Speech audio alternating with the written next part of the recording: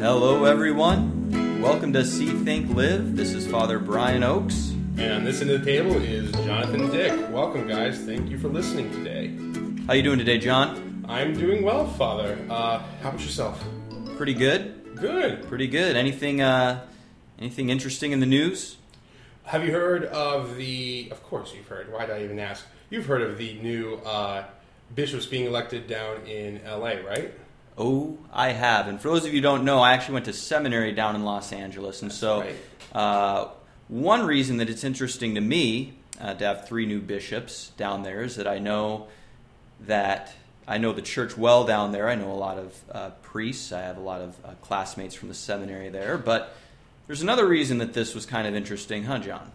Yeah, one of the big names in the Catholic evangelization world and social media and everything else about it is Father Robert Barron, as some of you may know listening, is newly elected bishop. Yeah, so Robert Barron, for those of you who don't know, he's a priest for the Archdiocese of Chicago. Yep. He has been recently serving as rector of Mundelein Seminary, where many of our priests in the Archdiocese of Seattle here have been educated. But he also runs an apostolate called Word on Fire Ministries. Word on Fire produced the Catholicism series, that video series, which is very well produced. So well produced. If you want to learn a lot about Catholicism, that's certainly a great place to start. And Father Barron also has his podcast as they records each Sunday on, you get them on iTunes and almost anywhere through the Word on Fire Ministries. If you just go into their website, they have great stuff there. They obviously have their stuff well put together, which is really awesome. Absolutely. Really quality stuff. Father Barron does such a great job, and I think that LA is a perfect place for him to settle. LA is going to be great for Father Barron as well. Father Barron's so good at finding what he calls seeds of the Word. All right, so he'll watch a movie, even a movie that has, on the surface, nothing that has to do with our faith, and he can find those little seeds of the Word, and he can use those to help dialogue with the culture in which we live. So I think that it's going to be really wonderful to have him down there working in the entertainment industry, working so close to Hollywood. And one of the biggest things that one of my friends and I were discussing online one day was once he was called Bishop-elect, we were just so excited to see this great priest, this great guy who's well known and who is much accredited for evangelization and using media and things like that to get the good news out, is becoming bishop. And we were just both super excited because we said that's not only going to mean something good for just LA, but for him being within like the United Catholic Conference of Bishops and United States Catholic Conference of Bishops and things, all that stuff. It's just going to be awesome for the whole United States and even the world to have him in such authority. Absolutely. So very good news, very exciting news. Yes. Please pray for all of our bishops, bishops-elect, and pray for our own bishop, okay? Archbishop Sarton, the bishop of our archdiocese, he's been recovering from some surgery, and I know that he'd love your prayers as well. That would be awesome. That really would be. So without wasting any more time, let's get on to the topic of discussion today, which is... we're going to continue to kind of look through our mission statement, and we're going to begin to talk about that first part, what it means to see like Jesus. Yes. Of course, our mission statement being see like Jesus, think like Jesus, live like Jesus. We're going to talk a little bit about what it means to see like Jesus. How are we going to do that? What's the root of all that we do? What's the root of our mission, and where does it come from? Well, let's start looking at what God has revealed, okay? Because that's one thing we want people to know. Our mission doesn't just sound good, although it does. It does sound very good. It does sound very good. Nice and catchy. But it comes to us from Scripture and from the Church's interpretation of Scripture. And I think that's really important because many people don't think that Catholics are rooted in Scripture. Many people, I think, have the tendency to believe that Catholics kind of have created this whole kind of just random traditions and rituals that have no basis in Scripture. But truthfully, everything Absolutely. Everything we do finds its root in in what God has revealed to us. Yes. By coming down from heaven and becoming human. Amen. So anyway, if you want to look at John chapter 9, we see a really great story. It's where Jesus cures a man blind from birth. Mm-hmm. And so what's going on in this is Jesus and his disciples are walking through Jerusalem. And the disciples see a man who was blind. They say, "Rabbi, who sinned, this man or his parents, that he was born blind?" And Jesus says, "Neither he nor his parents sinned. It is so that the works of God might be made visible through him." And so what happens is Jesus spits in the ground. He makes some clay. He puts the clay on this man's eyes, tells him to go wash in the pool of Siloam. Lo and behold, the man can see. And this miracle sort of shocked some of the Pharisees, of course, as so many of Jesus' works did.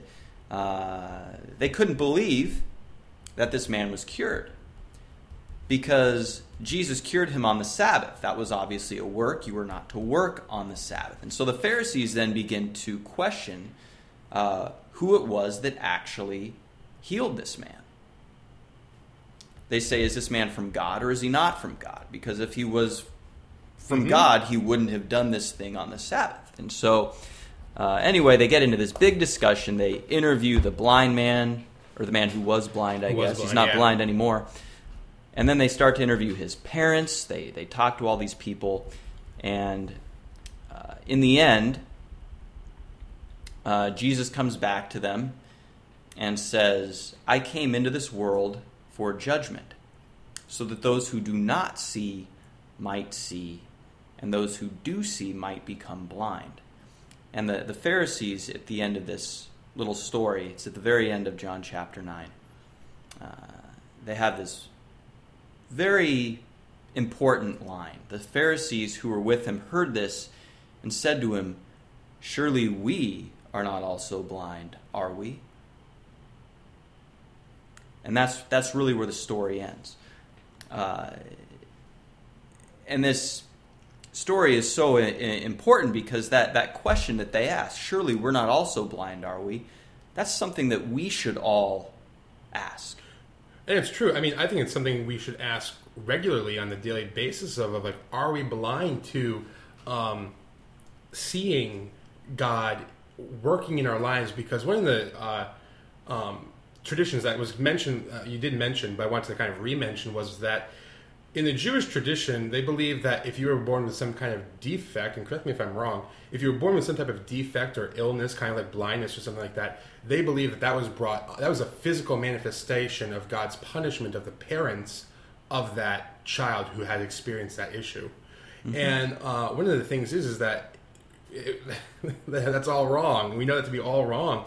But because one of the great lines that I heard out of this was that all these things that we have around us, everything that's around us, are there so that we can see the works of God, that they might be made manifest in Him. And that's coming right from the reading Father Brian just mentioned. And it's just so true. Like, are we blind to seeing God working in everything? Are we blind to seeing God working even in the most sinful of places, in the most kind of places where we don't want to even look at? God still manifesting Himself in those.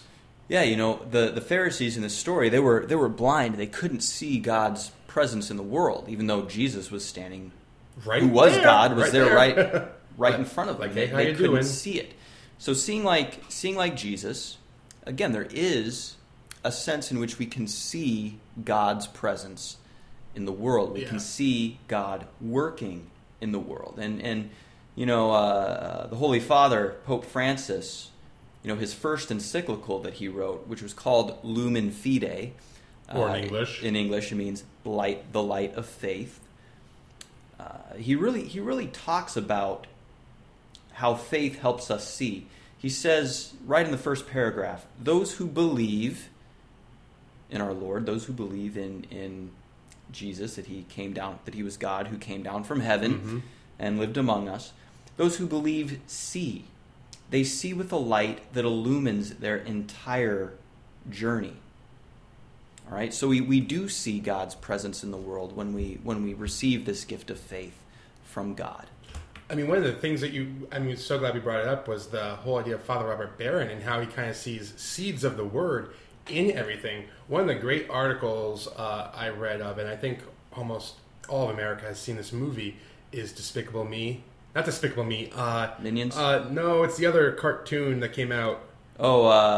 Inside Out. Inside Out. Okay. So one of the greatest things was he wrote a whole article on God's gift of sadness, and the movie really is just a whole explanation of. I mean, if you can look at it through the lens and the light of faith, I mean, it's God coming into this film and saying, "Look, sadness. It's okay to be sad. You can't be happy all the time because we do live in a world that's so kind of caught up in I need to be happy. I need pleasure. I need all these." Good experiences to be content with life. And that's a good thing to bring up because it's when people are sad, when people are experiencing that kind of suffering where they begin to doubt God's presence and God's existence and God's existence period, but God's presence in their lives. And so looking at sadness through the lens of the gospel, we really do see how God is present to us. Exactly. So then, Father, how might seeing with the light of faith and seeing with the light of Christ impact our lives in a real way? Okay, well, first of all, I think we can talk about how we see ourselves. All right, when we see ourselves like Jesus sees us, we're not just going to see ourselves in terms of our faults. We're going to see ourselves in terms of our giftedness. We're going to see ourselves in terms of our full potential. We're going to see ourselves, of course, as a beloved child of God who has been chosen to live the gospel and who has some part to play in this greater story. And so, I can talk about my own experience of coming to see myself, hopefully like Jesus, but certainly, differently over time, And that was just in terms of my own vocation to the priesthood. Okay? When I was in college, unsure of what I was going to do with my life, not really sure where I was headed, not even really sure where I'd been. Certainly not sure of where God had been in my life. Yeah. And, seeing myself in terms of my giftedness, and actually, once I started to go back to church and things like that, blessings that I had received from God, they suddenly started to make sense. Okay? Not just my own talents or things like that, but my own interest, my own deepest desires for myself. Also experiences that I had had in the past that, I remembered for some reason. Didn't really know why I would remember these experiences from when I was a child. They all started to make sense in terms of priesthood. And so I started to see myself as a priest, and I started to understand, okay, well, maybe this is why God is calling me to this. Yeah. So I feel like I started to see myself in terms of how God was seeing me. And of course, being a priest is wonderful, and I'm learning each and every day why he called me to this. Okay, I learn a little bit more about it each and every day. Yeah. Not only the way we see ourselves, but also the way we see the world. Absolutely. Seeing the world like Jesus sees the world is important because, I've said it before, people work so hard pursuing things that ultimately don't fulfill their needs, don't fulfill them, and things that go out of style. You even think of saving up money to buy a new phone, to buy new clothes, to buy new whatever. All this stuff winds up going out of style. Eventually. Of course, but people think that they have to have this stuff. Yep. They don't see these goods for what they truly are. They're still good, but they're not as good. They're not a lasting good. They're not a lasting good. Yeah. So seeing like Jesus, it helps us see these things that really endure so that we can spend our time and energy pursuing things that really do fulfill us in a deeper way. And that reminds me of another great quote from Pope Francis's encyclical, Lumen Fide. He says, "In the absence of light, everything becomes confused. It is impossible to tell good from evil, or the road to our destination from other roads which take us in endless circles, going nowhere." So when we see like Jesus, it gives a direction for our life.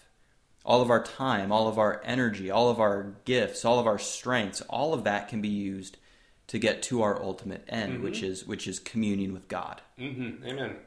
So are there any other ways that you can, anything else that you can say about seeing more like Christ? Well, yeah, not only, we've already talked a little bit about how we can it might change, how we can look at ourselves, how we can look at other things in the world, but also, of course, the way we see other people. Okay, the way we see other people, and especially I think it's worth talking about the difference between lust and purity. Here. Oh, that's a great one, yeah. Okay, so when we see people with the eyes of Jesus, we will see them in a pure way. Yes. And there's a lot of misconceptions about what purity actually is. You know, a lot of people think that purity is when we, you know, it's this puritanical idea of oh, someone's beautiful, I must look away, can't look at them. That's just a terrible, terrible sin. Exactly, and that's not really what purity is. Purity is when we see the person for really all that they are. Okay, lust is when we see a person really as only a body.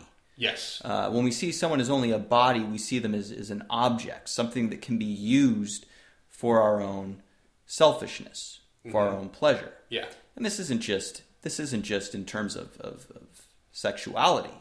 It's also just in terms of the way a boss might see some of their coworkers. Or a boss might see some of their employees. They might see them as a means to an end. They might see them as just somebody to be productive. Just do more work so I can enjoy myself and go golfing or something like that. Exactly.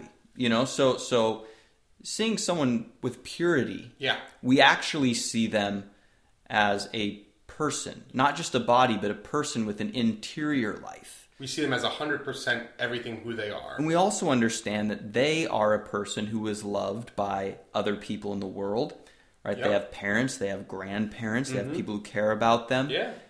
And also someone who's loved by God. Yeah. See them as a child of God. We see them as being created in the image and likeness of God. So when people get this notion that purity means we're supposed to turn away, that's not purity either, because we're supposed to find other people beautiful. We're supposed to see that they are created in the image and likeness of God, who is beautiful. Beauty itself. Yes, who is beautiful. And so we should find other people attractive. We just have to remember that they also are a person who's loved by other people, a person who's loved by God, and a person who has an interior life. And so when we see like Jesus, we'll be very, very conscious of the fact that there's more to them than their body. And when we see people like Jesus, we will not want to use them. We will want to humanize them. We will want to do what's loving for them. And because, and one of the things is, in seeing like Christ, and I don't want to speak too much of it because this is going to be on our next topic, this really leads into thinking like Jesus. And so when we do see this person who is beautiful and we see the beauty that God's given to them, not just physically, but holistically in who they are, we begin to think of like, how are we controlling our thoughts and actions and things that we do in the presence of this beautiful creation that God has placed before us. Absolutely, absolutely. So I'd like to mention just one last thing to all of our listeners before we end this podcast. Okay. And again, it goes back to the Pope's encyclical, to Lumen Fide. This is in paragraph 46. And the Pope is talking about prayer. And he says, by praying the Lord's Prayer, Christians learn to share in Christ's own spiritual experience and to see all things through his eyes. Mm-hmm. All right, Jesus prayed the Our Father. He prayed the Lord's Prayer. He prayed that prayer from his heart. And when we say that prayer as people who are open to this conversion. Yeah. This prayer can actually transform us, and it can actually begin to draw us into communion with the Lord. Yeah. And through praying the Lord's Prayer, we can actually come to receive that gift of sight which He gives us. So, as we go forth from this podcast, I want to encourage everyone, I want to encourage all of our listeners, pray the Lord's Prayer. Pray the Lord's Prayer every day. Pray it slowly. Pray it devoutly. And pray it knowing that by praying this prayer with faith is actually bringing you into communion with Jesus. So I guess with that, we will. We want to thank you guys for tuning in to our second podcast. We're really happy it's gone so well, and we're looking forward to making many more. Father Brian, Thank you all very much for tuning in. We'll see you next time. have a good one, guys.